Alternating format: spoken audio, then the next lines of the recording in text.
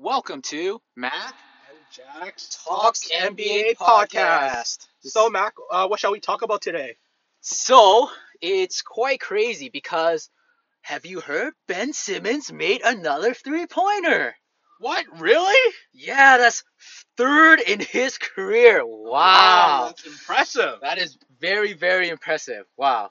Okay, so first off, let's say Happy New Year to everybody. Happy New Year's. This is January 1st, 2021 as we record this. All right, so for Ben Simmons, where have you seen his improvements on?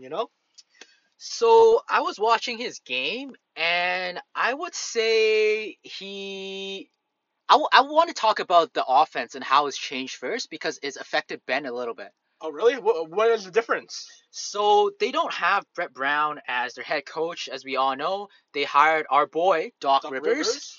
And it seems like with some of the roster changes and Doc Rivers' offense implementation, I see that the floor is spread out more with the new shooters that they acquired with Danny Green, Seth Curry. They've traded away Al Horford. The floor seems a little bit more stretched, even though in the post you see Joel Embiid and Ben Simmons still playing in the post. Their offense is more transitional, more up and down. It's a bit more fluid. Tobias Harris has more space to attack and shoot the three. And as a result of that, Ben's passing is able to really be shine in a better light. I What do you totally, think? I totally agree. I believe that his game is a bit more flourished this season based on what I saw on the last game against the 76ers versus the Orlando Magics, where even though they were playing a bit more fast paced, their passes were more crisp and it generally flows a bit in a better transition. Because I saw Tobias Harris taking a bit more three pointers, and then the way he was attacking, he would just easily got over the blow by the defender pretty quickly. So. I agree. Tobias Harris looked really, really nice in the game against the Orlando Magic. He was attacking the basket hard. He was shooting a lot of long threes. It was beautiful. He's putting pressure on the defense. And some of the picks they set on the transitions as well, they run a bit more complex transition instead of just shooting three right away. As we talked about the Ben highlight, if you notice how Ben was able to get a wide open three, what did you see there, Jack? Okay, so what I saw was when Joel Embiid was bringing up the ball, and then Ben Simmons was hitting it towards the corner. Our great man Danny Green set up the great pick that even Aaron Gordon would just gave up. Was like, you know what? It's only Ben. Don't think he can make it. However, Ben proved everyone wrong, and he just took out that three very crisp. He's like, Danny Green, don't worry. I won't waste your effort, man. Danny Green, don't worry, I won't waste your moving screen. Let me hit that. As Mike Bree says, bang! Ben Simmons for three, bang! What a no. And the commentator was like, it's a rare three made by Ben Simmons. Oh, I agree. It's so rare. Ben's going to his third and fourth year, and this is his third career made three, so he's pretty much average one made a year. Oh my goodness. Hey, that's really good, man. That's a great way to start out the fifth game of the season, man. Oh man. You know, I would like to see Ben attempt at least three pointers a game. I don't care how many you make. It's the regular season. Shoot that thing, man. Don't be scared. I totally agree. I believe that even though you're not a great shooter, but as long as you keep taking it, your shots will naturally fall in, just like Blake Griffin. Just like Blake Griffin. At Just like first, let's talk about a bit of history. When Blake Griffin was coached by Doc Rivers, he had no J's or any jumpers or anything for two. However, as he was coached by Doc Rivers, he slowly improved by getting a mid range, then that little stoic three pointer. But hey, at least in the Detroit Pistons now, he's a very good shooter. I completely agree. When I was watching Blake, I know I could tell he's a hard worker and he attempts threes. The difference between Ben Simmons and Blake Griffin is Blake Griffin is humble. He knows he needs to work on his jumpers and he will work his mid-range jumper and he will shoot this straight up and down, super textbook, 10 toes pointed right to the rim, elbows tucked in perfectly 45 degrees, bend his ass strictly 45 degrees and shoot straight up and down. But hey, he's got a little bit of sway like a little mini Kevin Durant, and he's been knocking them down in the Hey, don't Pistons. hate, man. It works for him. I'm That's not how. hating. I'm Yeah, not hating, man. Good for you, Blake Griffin. yeah, man. Good for Gotta you. gotta love that kid, man. Yeah, and even Rajon Rondo, he's got some three. So Ben, you gotta keep shooting that three, Yeah, Ben. Pope Ben. All right.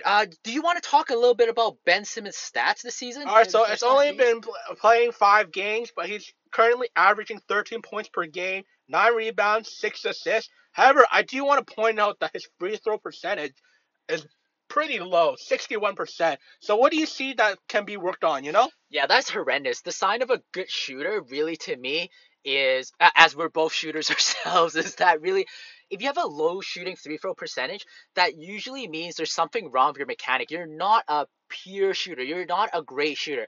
There are some players out there that could still score a three-pointer, but they're not shooters. An example that comes to mind is Andre Iguodala. If you watch him in the NBA Finals or in the NBA playoffs when he was still in the Golden State Warriors, he can shoot the three-pointer, but his mechanics looks very off. He takes a lot of time shooting it. His elbows flare out. He's not that consistent. And when then you look at his his free throw percentage, he's around that 60 something percent. I don't believe you are truly a great shooter until you're hitting at least 84% plus in your free throws, and then you're hitting around 35% plus in your three pointers, that you can translate to become known as a great shooter. As a good shooter, you need to be able to shoot the close mid-range shot, the pop mid-range shots off the dribble, the fadeaway off the post, the step back, the three-pointer, and the free throws. It's a whole package. So by Ben Simmons not improving on his free throws percentage, still at the very low 61 percentage, that shows to me that his three-pointer shooting is most likely has not improved dramatically as of yet. Yeah, I totally agree. So, Nelson, have you saw that Memphis Grizzlies versus Boston Celtics game? Yes, we want to give a shout out to in our second segment to Jaylen Brown. We've been watching you since you're in the rookie. Boston Celtics, we love that team. And yeah, I watched that game. I've seen a lot of improvements from Jaylen Brown. What did you see? Uh, at first, I see the fact that he's been attacking the basket a bit more and he's been shooting the ball really well. I can see that he modeled his game after a bit Kyrie Irving a bit, based on the way he handles his movement and the way he takes those mid-range J's. It reminds me of Kyrie Irving quite a bit. What about you? What do you see? Yeah, I really saw that move where he did a jab step, and I thought he was gonna do Mellow Man, Carmelo Anthony, jab step three-pointer, but no, he did a dribble crossover, step back into mid range like a la Kyrie Irving, and that was really nice too. What stood out to me was that Jaylen Brown really improved on his balance. His core strength seems to have been improved a lot. So he's always under balance, even when he's driving in. There's one where he missed and he grabbed his rebound back and he put it back up. He had great balance. It feels like he could improve on his finish a little bit more from that highlight. But overall, his shooting is quite crisp. His passing is quite crisp. One of the 3-point shots that he got from Jason Tatum really showed that Jason Tatum's passing has improved I dramatically. totally agree. I saw that Jason Tatum's playmaking ability has improved into a next level since from the bubble. And his two-man game with Jaylen Brown has improved quite a bit. Just the way that there was one corner three that Jaylen Brown made, but Jason Tatum just bounced past it right to the corner. That was beautiful. That was beautiful too. Yeah, that Jaylen Brown bounce pass in transition from three quarters to Jason Tatum to finish. Beautiful. But you know what's special about these two games is that they have one thing in common that really surprised me. The 76ers were well up over 36 plus points a game in that game. And wow, all their stars were playing. Well, Ben Simmons was playing. Joel Embiid, who's injured all the time, was playing. and Tobias Harris, man, and even the newly acquired Seth Curry, man.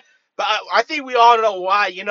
Why were they playing? Oh, because I'm pretty sure they don't want Doc. We know that Doc Rivers has a track of losing a point, so I'm pretty sure that they want to ensure that they're for up at least 40 if possible, just not to give up the lead, or else it would make it would make Doc Rivers' track record look even more bad. And it's only the fifth game of the season. Oh yeah, yeah. They must be very thoughtful. They say, Doc, we got you, man. Don't put us out. We want to make sure we win this game. A 36-point lead is not good enough. We can't leave until 44 point. We don't want you blowing another huge lead. Of course, this is the So, bubble bet 3-1 lead 2 times, you know? oh man, that was special. That was historic. But I think that's all we really have to say. Yep, Anything so, more? nope, that's it. This week's is a short episode, so we'll see you next time. We'll see you next time. Bye, guys.